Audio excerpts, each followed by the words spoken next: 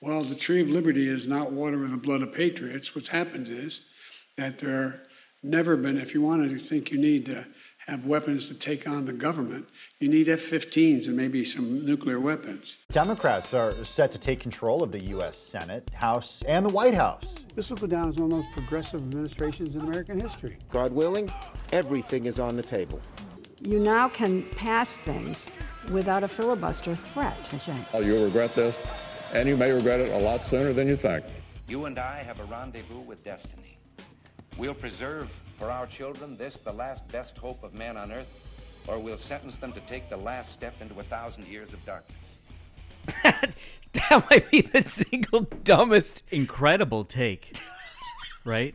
I mean, so I'm not even sure I get it. Like, I don't even know what he was saying, really. The best is on Twitter. I saw a bunch of tweeting hashtag hands up, don't nuke. Biden is just like, you know what? If you have an AR-15, you're going to catch a nuke.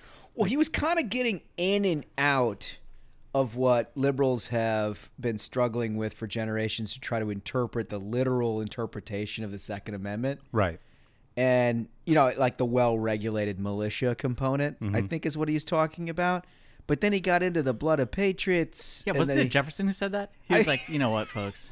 I kind of know better than the founding fathers. So they've basically gone past arguing the well-regulated militia now. Now they're saying, the Second Amendment, even if you have the right to bear arms as an individual, there's no point in doing it because we could nuke you. Yeah, because we could nuke you. We could nuke you. And right? it's also kind of like a self-fulfilling prophecy. Like, if that's your position, you're just going to encourage Americans to buy more guns, right? Like, it's just the dumbest. It also is just stream of consciousness idiocy. Right. Right. But it's classic Biden. And so anyway, that's our new position here on the Second Amendment, according to the President of the United States. Welcome to the Ruthless Variety Program. We got a big special Friday show today. Larry Kudlow is with us. Let's go. I mean, that's an awesome guest that we had. I mean, I've been a fan of his for years. The guy's a legend on Wall Street. Also helped President Trump with his extremely successful economy. So totally, and a complete stud. Great of him to do it. Talked us through the economy. I thought provided some interesting things that I hadn't quite thought about before. So I'm all fired up about that. We got a lot of other stuff, but we also have a couple of games we got to get to. A couple of big games. Yeah, it's today's Kudlow and Candy. Kudlow and Candy. Let's go. Give the people what they want. Let's go. Should we start before? It's Kudlow and Candy Day. Kudlow and Candy. You might as well open it early. Have you guys seen this thing making its rounds on Twitter about Brandeis University? Yes, it's the dumbest thing I've ever seen. This is the picnic thing. Yeah. Yeah. So they've got on their website, they have what they would call violent language, right? And literally what they say is violent language that may be explicitly or implicitly violent expressions and metaphors that are used casually or unintentionally. And these are examples that can be replaced by saying something different. So they go through a bunch of things. Like the first one on it is killing it. Yeah, like if you tell someone, oh, he's absolutely killing it, they're like, no. Oh, that's violent language. Yeah, that's violent language. Instead, you should say great job or awesome. Right? And the explanation is like, if someone is doing well, we don't need to equate that to murder, and exclamation point. Like, they are absolutely shocked. Right. So they go through this list of things in various levels of outrage, and then they get to the word picnic. And I was like, what the hell? I'd never heard that before for picnic. And then I read the explanation that they provided at Brandeis University, and I was horrified. Yeah, it's horrific. Horrified. I was like, is that true? I can't believe that word has stood this long if that is true. But we looked it up. It turns out it's completely made up. So what is their assertion of the origin of the word picnic? Well, so that I'll read it directly. I don't want to get anything wrong here. It's horribly offensive.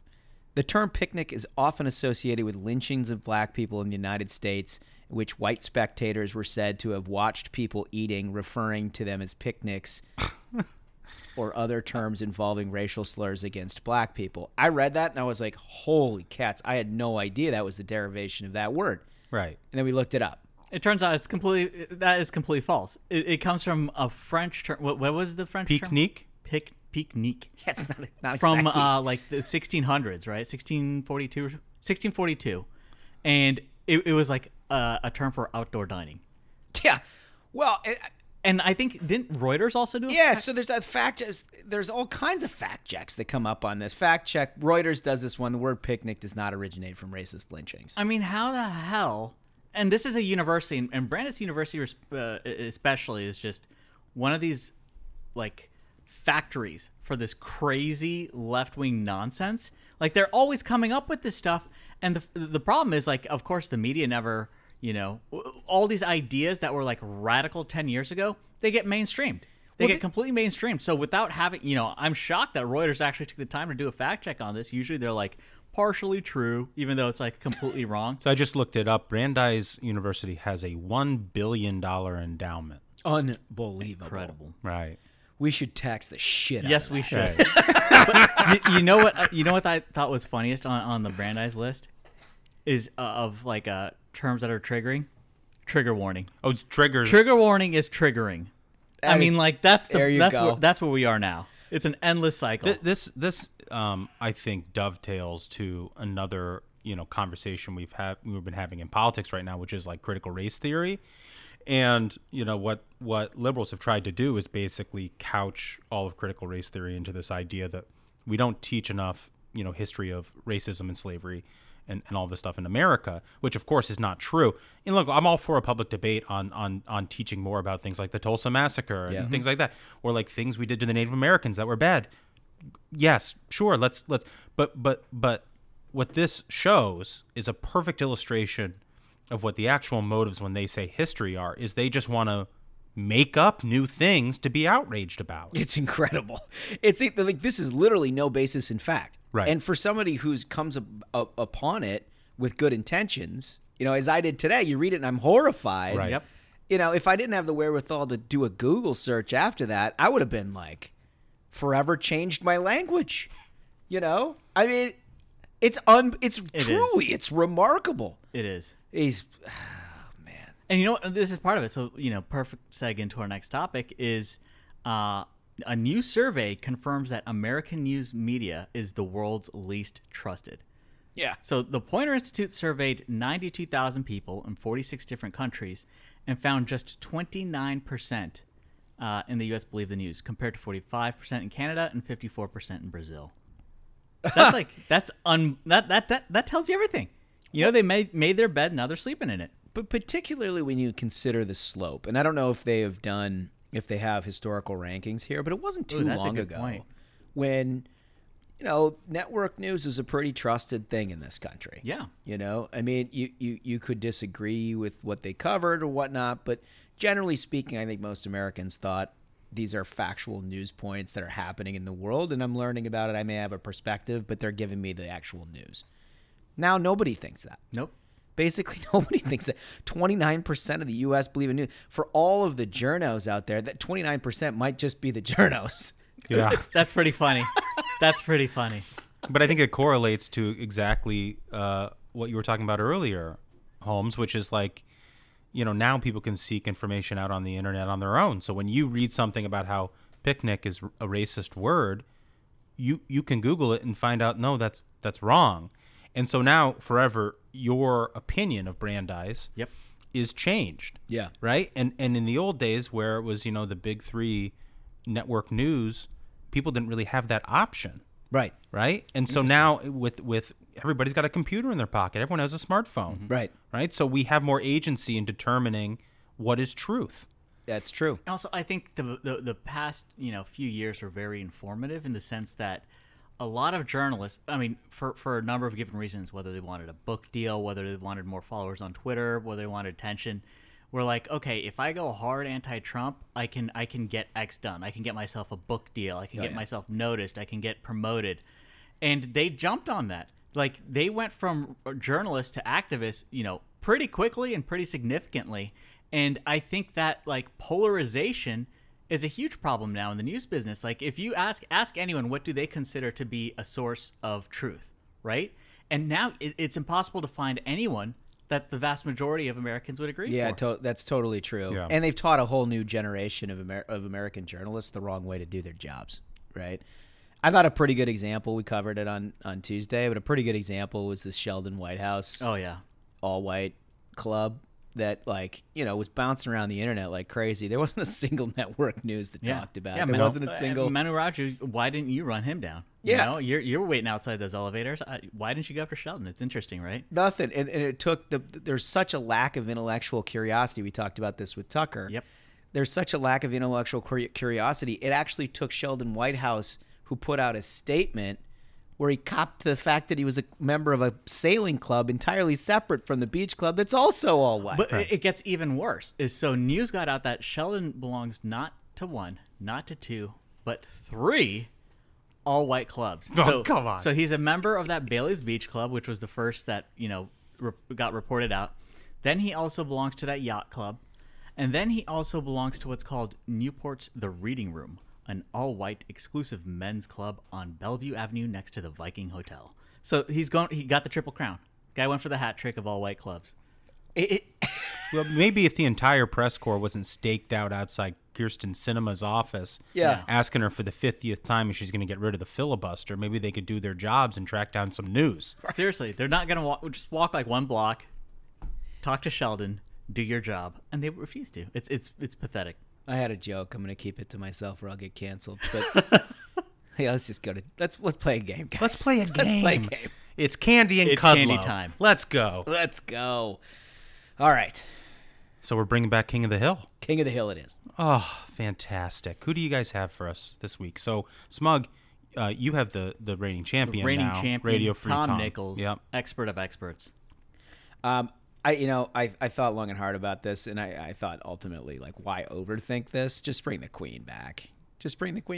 So I got Jennifer Brainworms Rubin. Oh, yes. And it's so good all the time. You're never really disappointed by her. But the real challenge with her in selecting, kind of curating her tweets, is to figure out, like, what stands above the rest. Because any one of them could qualify. Yeah. All right, let's do this. All right, well, let's go ringside. Ladies and gentlemen, your attention, please. Welcome back to King of the Hill, brought to you by the Ruthless Variety Program. It's time for our main event. In the red corner, hiding out of the Washington Post, standing 5 feet 4 inches tall, a former champion and current Hack Madness Queen, Jennifer Brainworms Rubin. And now, in the blue corner, hiding out of the Harvard Extension campus, standing 5 feet 9 inches tall, Tom Radio Free Nichols. Okay. I'm excited for this matchup. Fantastic. I mean, yeah, it's nice to have Jennifer Rubin back. It is. She's such a deserving champion. And I think I got a good shot today. Radio Free Tom is always a tough out. The last, he's come on late. Been very tough over the last month, 6 weeks or so. But I think I got what it takes today. Okay, so reigning champion, Smug has to go first in round 1 and round 3. So let's hear it. Yeah, honestly, I was waiting to see if Holmes would drop the take. Yeah, first. right. I know. Right. But anyways, You're a gamer. You're a true gamer. I'm so used to being a champion. Oh. I got. You know what? Let's start this off with a little bit of fire. Tom Nichols, on June 20th, he's replying to some folks. Absolutely not. Trump was a sitting president who sympathized with Nazis and white supremacists and had to be wrestled into disavowing David Duke himself.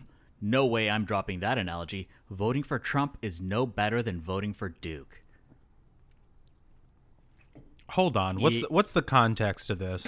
So he's just arguing with people on the internet, as he typically is. You got to catch him in a reply. That's the thing. That's the thing with this guy. You got to go through tweets and replies. God, that's sort of a near tandem. He was basically just like replying to people, being like, "So Trump is like a Klan member, and then all his voters are also Klan members." That was his take, and he dropped it in one little nuclear take at 10:30 at night. Tom, you should be in bed. Go to sleep. Put the phone down. Voting for Trump is no better than voting for Duke. That's insane. That's insane. And he accused how many? Like 70 million people? Right. Incredible. Good old boomer reply at 10:30 at night. It's a go to sleep, boomer. We love the boomers on this podcast. Yeah, Sorry. I am one, so.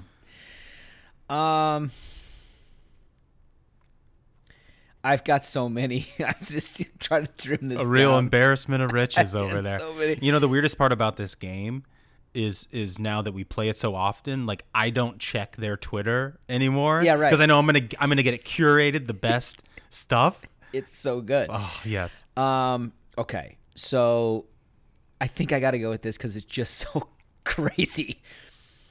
Through his presence at Tulsa and signing Juneteenth, Biden has done more to educate Americans about our racial history than any in my lifetime, at a time when ours want mass amnesia.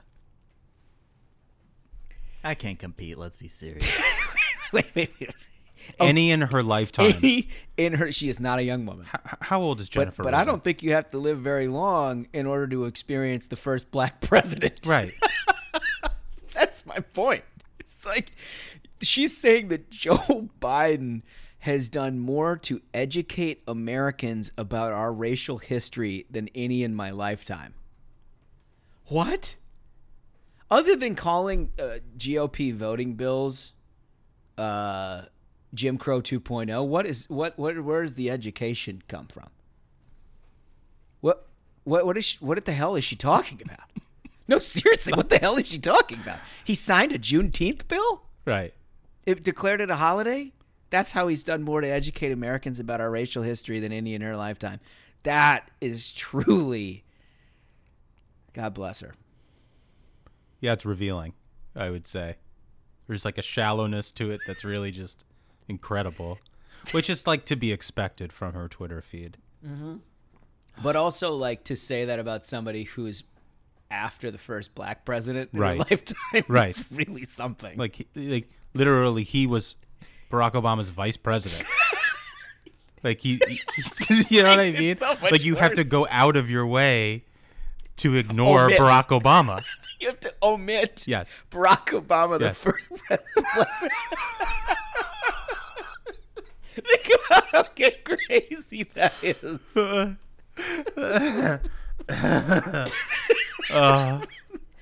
Okay. They're both really good. All Trump supporters are racist. All Trump supporters are like David Duke supporters. David Duke supporters, or the erasure of Barack Obama. I gotta give it to Ruben. Holmes wins round one. It's All right, impossible. all right. And what makes it, I didn't even add this, but what makes it even a little bit better is the fact that she was a Republican at the time during Barack Obama. Right. So she like very basically opposed him the whole way. Yes. Right? Yes. So she It's she like got him on both ends. full Now race. that she's a Democrat, she doesn't even recognize Obama. So bad. Okay. So Now I go. now you go round two. Okay. The question is whether I go for a knockout here.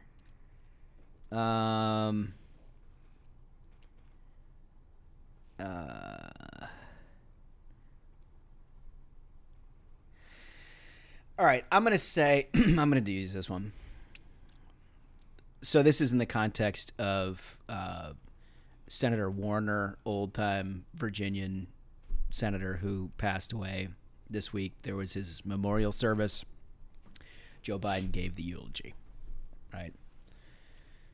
Eulogy for Warner is such a skewering of today's R's who have none of his admirable qualities. It's like a sad It's event. It's a sad You're event. spiking the football at the guy's funeral service. Turning it into like a pure Pep rally. Oh, I got this. This eulogy totally owns Trump, guys. It's so hard to get through her stuff. I've missed Jen Rubin so much. She's so bad. Smug, what do you got for us? Okay. This is from Tom Nichols, who's now trying to become the king of gaslighting. June 20th. It's good to debunk all this, but it won't matter. Critical race theory for conservatives now means any discussions I don't like about race. As is always the case, the strategy is to inject these terms into the popular bloodstream but not give a shit about accuracy. Ooh, so Hold on. This is a tweet in support of critical race theory? Yep. Basically saying, it's that gaslighting that, conservatives don't know what critical race theory is. Like, they have a two-pronged attack. Number one, they say that conservatives don't know what critical race theory is. And then number two, they say, wait, it doesn't exist. Right. Just because, you see it on, school board curriculums doesn't mean that's actually there. Like, are you going to trust your lying eyes? Right. And he's kind of gone. He's gone whole hog. Straight up that... He's really tapped into, I guess, his, lib followers really love his takes on race. Because he's gotten full on into, everyone who voted for Trump's a Klansman. He's going now into... No conservative knows what critical race theory means. He's figured out the algorithm. Yeah, and he's trying to say, critical race theory means any discussion about race. It's the wine mom algorithm is what it is. Yeah. He's got it. He's nailed it. Yeah. That's why you can talk about first class and such. Right. Right. Excella. Those people have never talked to a poor person. Right. Right. That's pretty good. Wow. Can you read that one more time, Smug? Absolutely. It's good to debunk all this, but it won't matter. Critical race theory for conservatives now means any discussion I don't like about race. As is always the case, the strategy is to inject these terms into the popular bloodstream, but not give a shit about accuracy. Like Russiagate? And that's the thing is, it's like ties to the Kremlin. It's like the complete lack of awareness. They did that for 4 fucking years. Bingo!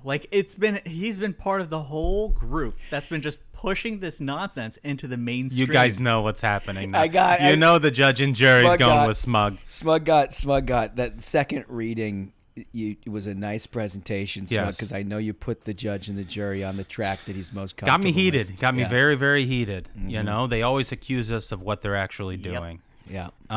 So that is 1-1, sudden death, third round. Let's go. You got to go first, Smug. I love it, and this is a great one. Let's go. Another just brainworm take from June 18th. This is such a bad idea, but sure, why shouldn't some Catholic bishops lead a political attack on only the second Catholic president? I mean, there's no way that could backfire on the church or anything. Disclaimer, I'm not Catholic, but I know a bad idea when I see one. Oh, Jesus.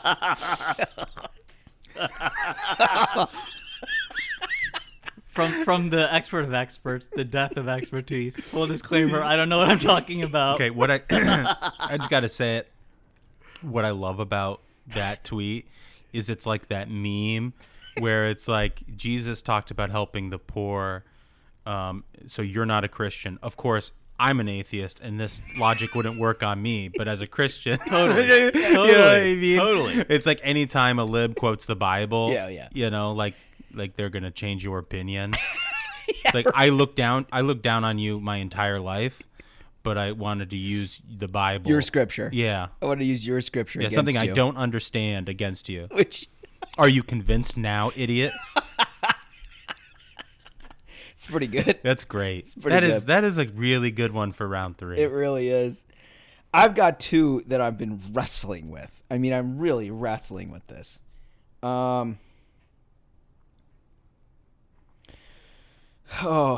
Both I think play well with the judge and the jury. But I'm really this is a flip of the coin. I don't know which one is right. I feel like I've got to go with.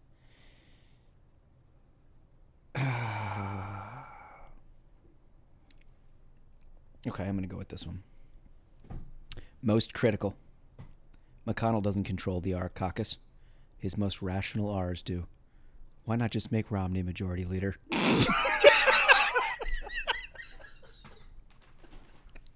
coming the week that they voted in unison against the Democrat voting sham bill. Right. I guess the thing I love about Jennifer Rubin is like she's so shamelessly transparent in her hackery. You know, like she put up a tweet the other day. I saw this one because somebody had RT'd it or quote tweeted it, where she's like, "The big news is Republicans just voted against national voter ID." Oh yeah, I saw that. So S1. I almost picked that. You know, but I mean, this is that same sort of vein here. Totally. You know, it's like this isn't true, but I'd like it to be. Right. And so I'm going to say it with authority. With authority, as if she's going to fucking Jedi mind trick us into doing what she wants. Right. I gotta hand it to her. You know, it's like it's at least a novel. Nobody's tried it before. Nobody's tried it. She really is blazing a new path. She's very good at it. I gotta say, Smug, this might be the most epic battle we've ever had. It's really good. Disclaimer: I'm not Catholic, but I know a bad idea when I see one. Majority Leader Romney. I don't believe in these sacraments, but they should give them to Joe Biden. Oh yeah. Okay. Man, this is a real coin flip. Really is. I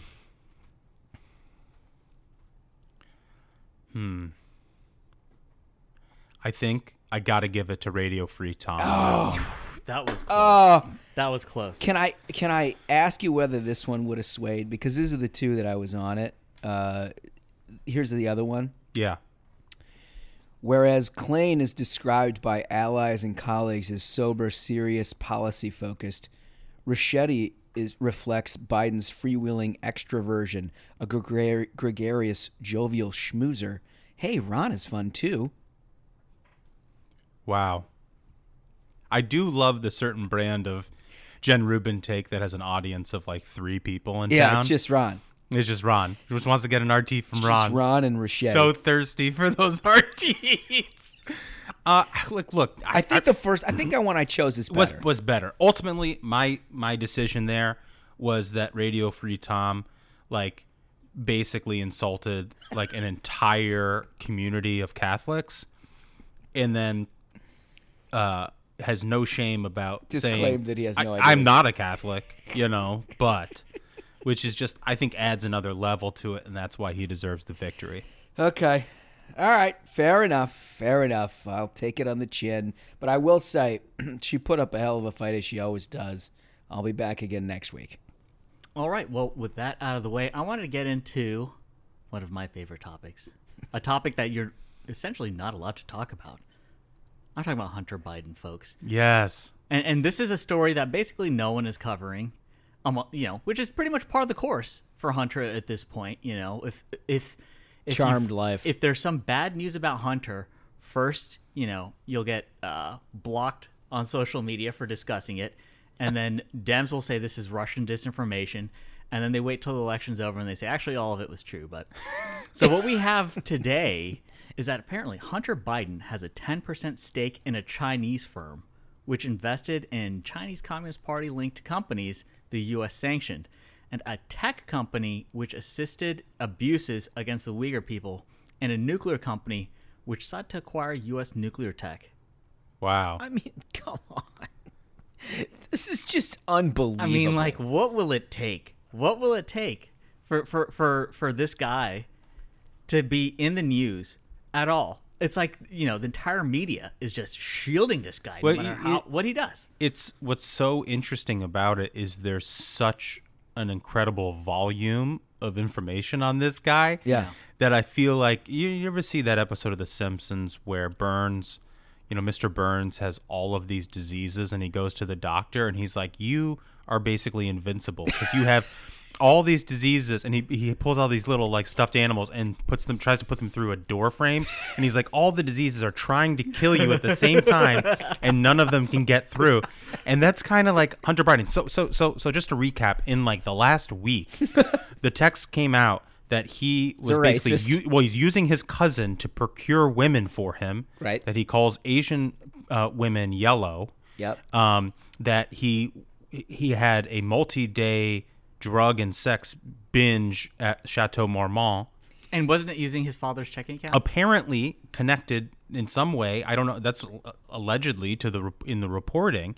And now this story. And now this. Well, let's also add, like, there's a sex tape of Hunter Biden out there. I mean, it's like nobody's even talked about that. Oh wait, I think that might be Russian disinformation. No, that's literally what people said. Yeah. There is a sex tape of him out in existence that was on the Daily Mail, right?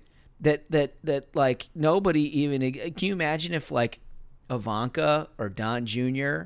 Right. had something like that? Oh God. Do you think for a second that would be shielded from public view? Absolutely not. Of course not. At what point would it be compromise against the White House? Exactly. That would be the story. That right. would be the story. And they even when they asked Hunter Biden point blank, they're like, "Is this laptop thing? Is this due to the Russians? Do you think this is the Russians behind this?" And he said, "I don't know, maybe." It's like, okay. Oh yeah, but it's a perfect like the kid who gets in trouble in junior high, and they're like, "What happened? Did somebody talk you into this?" You're like, yeah, "Maybe, yeah, maybe, yeah, could be." So the Washington Examiner actually did cover this, and it says here, BHR, which counts Hunter Biden as a former board member and current significant stakeholder, has made extensive investments in multiple controversial Chinese companies, including Megvii Technology, sanctioned in 2019 for its alleged participation in China's repression and high-technology surveillance in Xinjiang, and the state-owned China General Nuclear Power Group, blacklisted in 2019 for having allegedly attempted to acquire U.S. nuclear technology for military use in China. It's blacklisted? Yeah. He's invested in a company that's blacklisted? Yep. Come on, man. No, I'm serious. Come on, man. This is really unbelievable. It is. Yeah. I mean, the thing is that, like, remember how we were being told, if we elect Biden, this means we're going to have a pristine administration. There'll be no corruption. Return to norms. Yeah. Return to norms. And the media, the thing is, they want to pretend that attacking Hunter Biden is going after a guy with a drug problem. The Hunter Biden story is about the Biden crime family, all right? The Biden crime syndicate. They're peddling influence abroad while Joe pretends to be this man of the people. Well, and also I love the framing in the media about how, we're attacking Joe Biden's boy, his family. And it's like, this guy's like 50 years old. Yeah. Well, was everybody asleep for the last 4 years?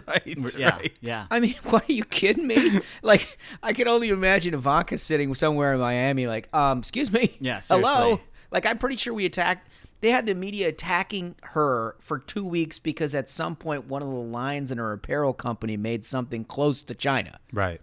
This guy's invested in blacklisted companies. And do you remember what that? kind of companies? Like ones that are trying to steal American nuclear technology for the Chinese military, and one that's like using tech to suppress Uyghurs. Like, this is insane. But wow, that's our media for you. There you go. You know what? I think that's honestly a perfect seg into our next game, folks. Oh, another game. That's Candy, right. Candy and Kudlow. Candy and Kudlow. It's time for Dem or Journo. Let's hit the music. Dem or Journo, Dem or Journo, Dem or Journo, Dem or Journo, Dem or Journo, Dem or Journo, Dem or Journo. Nobody knows. All right. I am. I'm ready for this. I like this. This is a fun game. I love it so much. It's a really fun game. It's a fun game. And we had good fodder this week. Well, it's nice because it sort of flips King of the Hill on its head. Mm-hmm. You guys get to do the same process of discovery, the fun part that I get to do in King of the Hill. So let's get right to it. All of these are going to be themed on HR1, S1, the For the People Act, the vote in the Senate. Nice. So a lot of content. A lot of content. And also, to clarify, this is going to be... It's going to get the rules wrong again. How many Dem operatives and how many journos? I want you to guess. Actually, what the game is. Actually, that's the first game. Yeah. The first game is Smug guessing. Does he know the rules? Yeah. They're all journos and one operative. Yeah. Hey, look at that, folks. Look at that. This is just for the folks at home. What a clutch player. I credit Tucker Carlson for teaching. teaching Smug the game. game. So, again, for our listeners, that's 3 members of the media and 1 Dem operative. I will read all 4 statements, and then the 2 two fellas here will make their pick. Okay. Statement number 1. There could be a silver lining for Democrats in the ongoing battle over voting rights. Oh, Jesus. The issue is a major motivator for progressives. It may serve to drive enthusiasm among black voters. Okay. A Democratic stand to protect our democracy met a solid Republican wall of opposition. Senate Republicans opposed even a debate.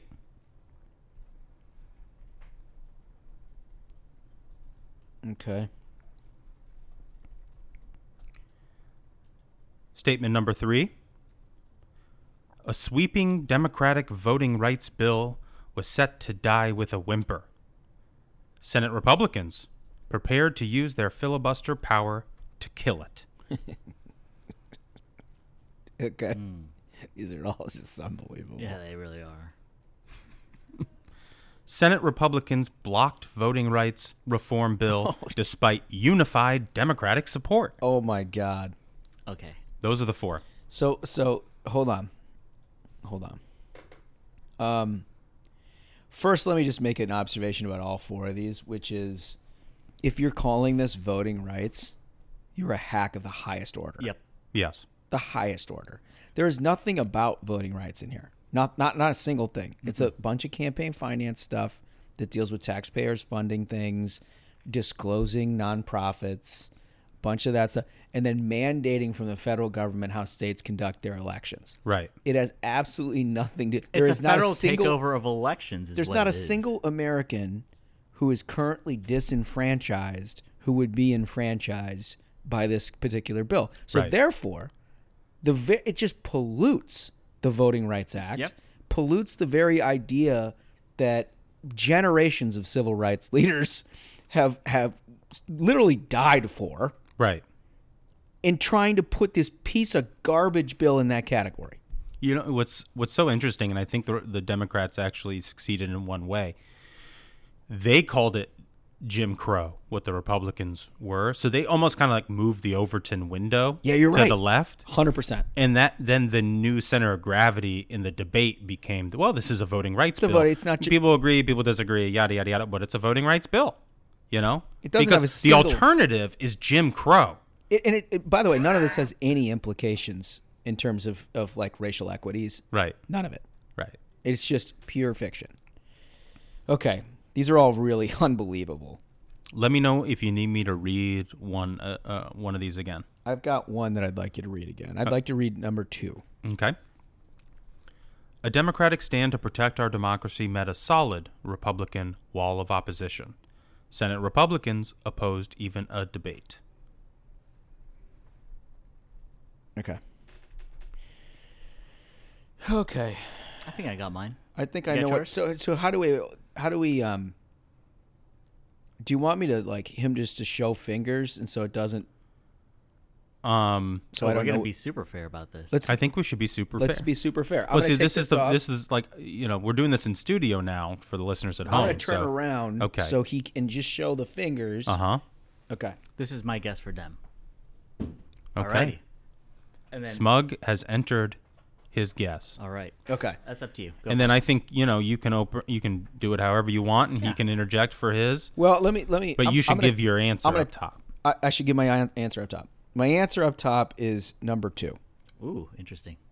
What was your answer?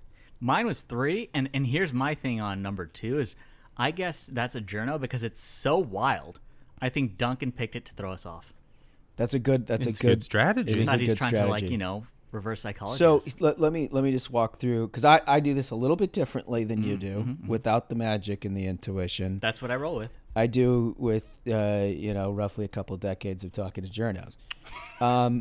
Silver lining, journo tip. Silver lining is always the way for them to give what their view of the sunny optimism that's side of why Democrats and themselves should be okay Right. with all of this. Silver linings. Every time you hear silver lining, no operative says it. Journos love that. Okay. Whimper is a You see that in the lead a lot of times. Mm-hmm. I felt like I thought it was Journo. It could very well be an operative, but I thought, like, I don't think really a operative is going to call their own effort a whimper. Okay. And then 4, I just thought was just straight up Journo. I didn't even think that was. I thought that was just straight up Journo. So the reason I settled on 2 was because the entire spin from Democratic operatives was a process one. It wasn't about the underlying substance, because they had to get Joe Manchin on board. Mm-hmm. And in order to get Joe Manchin on board, they had to say it was even a debate. Right? Because it wasn't about the substance, which Joe Manchin opposed. Right. It was about the debate over voting rights. You know, what I recall is when Democrats filibustered Tim Scott's police reform bill, nobody wrote about how Democrats refused to even debate stopping police brutality. No. Right? No. That's weird how that gets framed. But Holmes is correct. Number 2 is actually Joe Biden. Joe Biden said that. Yeah, even a debate. That is incredible. Number 1 was Alexandra Jaffe from Associated Press. Perfect. Number 3 was the New York Daily News, and number 4 was ABC News. Yeah, that's ABC. Is just unbelievable. I gotta read. I chose not to include this one because it was Greg Sargent, and he writes for the blog at the Washington Post. But I did find this tweet, which I just thought was so incredible in its advocacy. Joe Manchin will vote to move to debate on voting rights legislation. This is a real step forward. It means that something like Manchin's compromise could pass the Senate if the filibuster were ended. That should force a debate on the real consequences of keeping it. I mean, that's just like you might as well go and work for American Bridge. That is nuts. I can't believe the Washington Post actually pays somebody to write that in their own paper. Hell, they pay unbelievable. Jen Rubin. It's like, oh well. They're basically the same thing. Yeah. I mean, he's a little bit more thoughtful. But you know what? We split the games today. There you go. We split the games. What a great episode. Plenty. It's nice. All right, let's get to this interview, because Larry Kudlow is the man, and he's funny, and he provided some context in the economy that I think everybody's really going to enjoy. I want to welcome to the program Larry Kudlow, the host of Kudlow on Fox Business and the former director of the National Economic Council for President Trump. Larry, welcome. Thank you very much. Listen, I think the last time I saw you, I was walking through the White House shortly after sort of the pandemic had begun.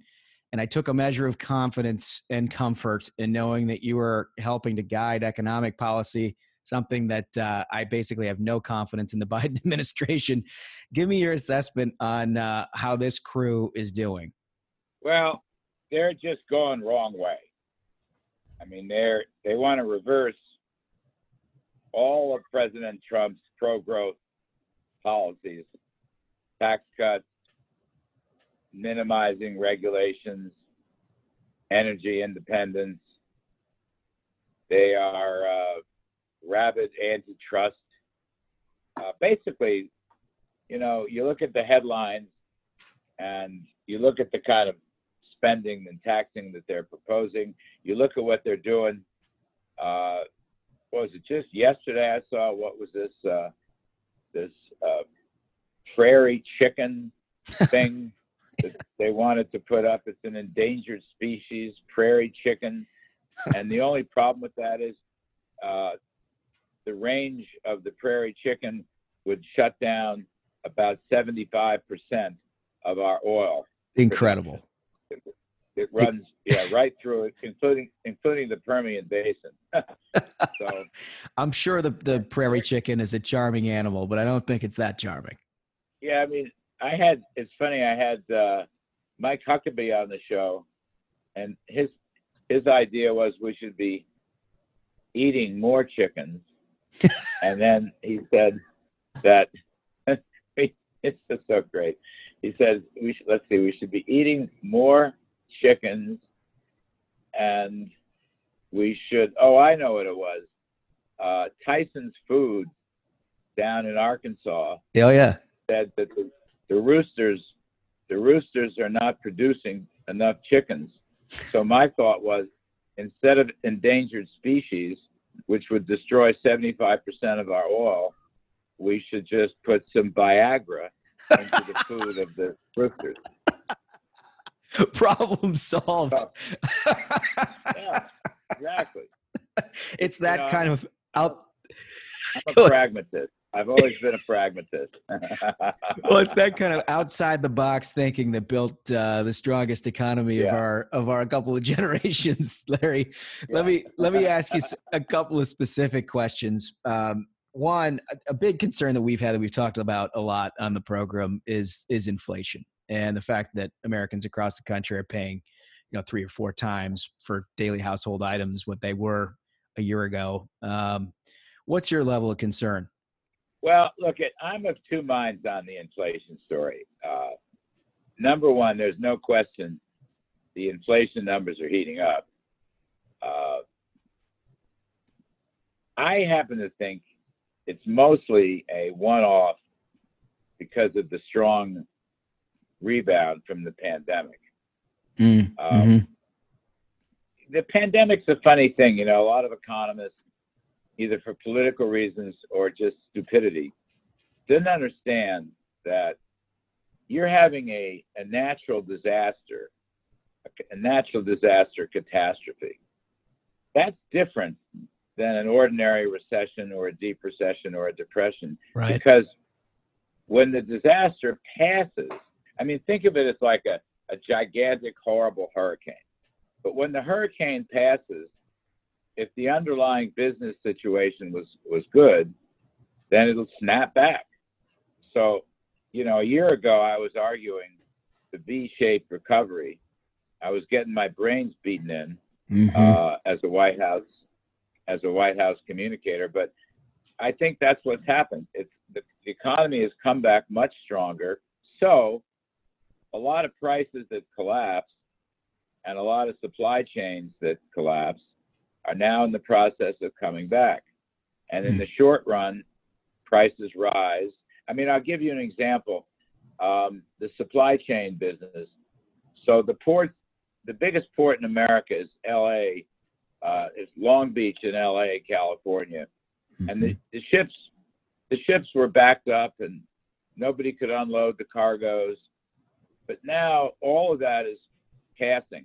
It's getting straightened out by normal, business market forces. So deliveries are going to improve, and that's going to bring down prices. The same is true for commodities. Now, that's not to say this, because I am concerned with the risk of inflation. If the Federal Reserve keeps pumping out large quantities of free money, and if Biden's tax hikes go through, you're going to choke off the supply side of the economy. You're not going to get the production. So therefore, you'll have too much money chasing too few goods. And that would be a long-term inflation problem, okay? That would be. Right. I just don't know yet. You may know more, but nobody knows what's going to happen with the corporate taxes and all the other capital gains taxes and so forth. Is it going to get through? Reconciliation work? And I think the Fed is so far playing its cards okay. I'm more worried about jacking up taxes and regulations, and also destroying our energy sector. That's right. These are crazy people. The Green New Deal is crazy, and we do have issues. I'm not a climate denier, but I am a denier that it's a existential threat. The official reports do not show that. Even the worst case show. What's his name? The guy who was the energy scientist for Obama. He just has a book out called Unsettled. If my brain works here, I'll think of his name in a minute. But the point is, even the official reports from the Energy Department or the International Energy Agency, and the worst case possible, like a 4-degree jump in the next 90 years, would take 1/500th of 1% off of GDP. That's all. Right. And if you would, tax cuts and deregulation would solve that right away. I'm killing myself. I can't think of the. I think guy's is his name Stephen Koonin? Yeah, it's Steve Koonin. Thank you. Yeah. Steve Koonin's new book, Unsettled, and all he's saying is that what the media and some politicians are reporting is untrue, based on the official reports from the Energy Department and the IEA. It's just not true. They're creating this hysteria. Yeah. And what they'll wind up doing is setting timetables and choking off production and pipelines, as they've already done in the XL, in Anwar, and that will decimate the economy. I mean, it will decimate the economy. I'm in favor of electric vehicles, okay? I know Elon Musk, and he's a smart guy, and I've ridden in his cars. But you can't say in 5 or 10 years all combustion engines must be gone. Right. We can't do that. We don't even have the batteries to do it. We don't even have the critical raw materials to produce the damn batteries. So that's this right. stuff is crazy. Something worth thinking about, right? Something worth thinking about, whether you have the batteries to actually accomplish the mission. I mean, it's just, we don't. And by the way, in order to generate the raw materials, what is it? Lithium is one of them. That will create global. That will. That's right. Carbon. That's right. So the craziness. I mean, these are crazy people. That's all. That's all. I don't know if they may be socialists or some weird brand of AOC, Bernie Sanders socialism, but I don't want to make that judgment call. I just know they're crazy people, and they're going to destroy the economy. Well, we'll send a couple of bags of chicken Viagra down and see if we can't reverse all these problems they've started. That would really help. It's the prairie. It's. Oh, by the way, I want to get this right. It's the male prairie chicken. Okay. Gender specific. All right. Well, it's nice to know that they're binary in the chicken world still. I keep track of what chicken is what. Larry, let me ask you, you've had an incredible career. Wall Street, TV, White House. Where did the last year in the White House rank in terms of, were you having any fun? The consequential nature of the work that you were doing was through the roof, right? I mean, this is a generational event that has happened, and you were able to pilot what was the best economy that we've had certainly in the last 100 years through the worst pandemic we've had in 100 years. Where does that rank on your scale? Well, it was a tough year. It's a very difficult year because you get blindsided, by a once in a century kind of event. And I sat on the Pence COVID task force. They had Mnuchin and I on there for economic policy input. Look, I've always felt, first of all, Josh, it was NEC director for me was a job of a lifetime. It was a wonderful opportunity, a great blessing. And as you may know, I had worked as the OMB deputy 40 years earlier under Ronald Reagan, which was a wonderful experience also. But this one, it was a difficult year, but I've always said this was a hard year for every single American. This was a hard thing. First of all, with the casualties of COVID, and second of all, the shutdown, the lockdown, which was very, very damaging. Not only did it put the economy out, but it was very damaging for the kids. It was very damaging for the parents. There are a lot of psychological costs involved, economic costs involved, and it was difficult. But I think the anxiety level for everybody. I mean, I've talked to a lot of people. I've talked to shrinks. I've talked to doctors. It's a tough year. Yeah. And I hope it doesn't happen for another 100 years, to be honest with you. Yeah. But here's the wonderful thing. You know, optimism is part of my DNA. You look at what's happening with the economy today. The economy is now booming. And we've come alive because of the vaccines. And even though Biden won't admit it, that was Trump's vaccine from Operation Warp Speed. Yeah. And that was probably the single most important thing. You know, we financed these pharmaceutical companies. We financed them. We bought their inventory before they had an inventory. And we used the American private sector with their creativity, you know, the Pfizers of the world and so forth. Yep. And it worked, okay? It worked. It's uniquely American, but it worked. So yep. No now, question about it. The rest of the world is trying to figure out how to catch up at this point. And I think it's a perfect time to be incredibly proud to be an American with this kind of system, because you look at what's happening in Europe and Canada, for crying out loud. I mean, it's even right in our border. Yep. I agree. And, you know, that's a remarkable achievement. It shows the benefits of the free enterprise system. And the tragedy is that the Bidens are basically trying to take down the free enterprise system. I mean, their policies are assaulting investment and productivity and creativity and risk. And they, you know, they're class warriors. They want to go after so-called rich people. None of these tax hikes that they ever get through will generate the revenue they think they're going to get. It will damage the economy enormously. It will turn a post-pandemic boom into a bust. And it's exactly the wrong direction. Centralized government planning, Josh, never works. Never. Okay?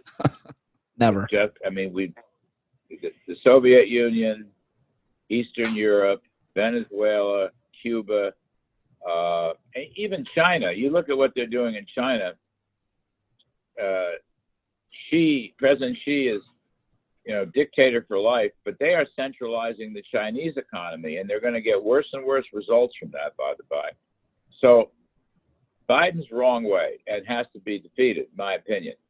We have to stop the reconciliation bills. We have to stop the Green New Deal, and we have to whoop them next year and retake Congress, which I think we can do, by the way. Hear, hear, hear, hear. That is a prescription we can get on board with. Larry, I got 3 quick questions, and I'll get you out of here. These are the ones that the listeners of the program appreciate the most. So here goes the first one.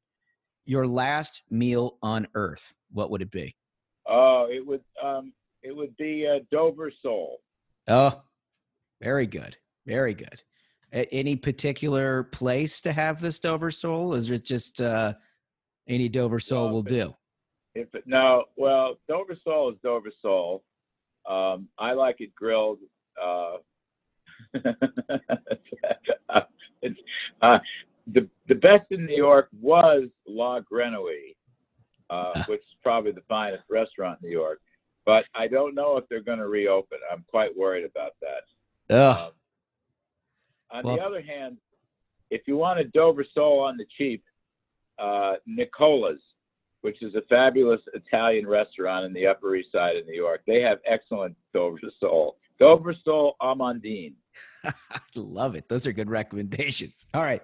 So, Larry, if you were never involved in your job as an economist, in your nexus in politics, what would you want to be doing with your life? I wanted to win Wimbledon. There you go. I knew we could count on you for a good answer there. I wanted to win Wimbledon. I was a good college tennis player. I played in prep school. I played the juniors. I played college.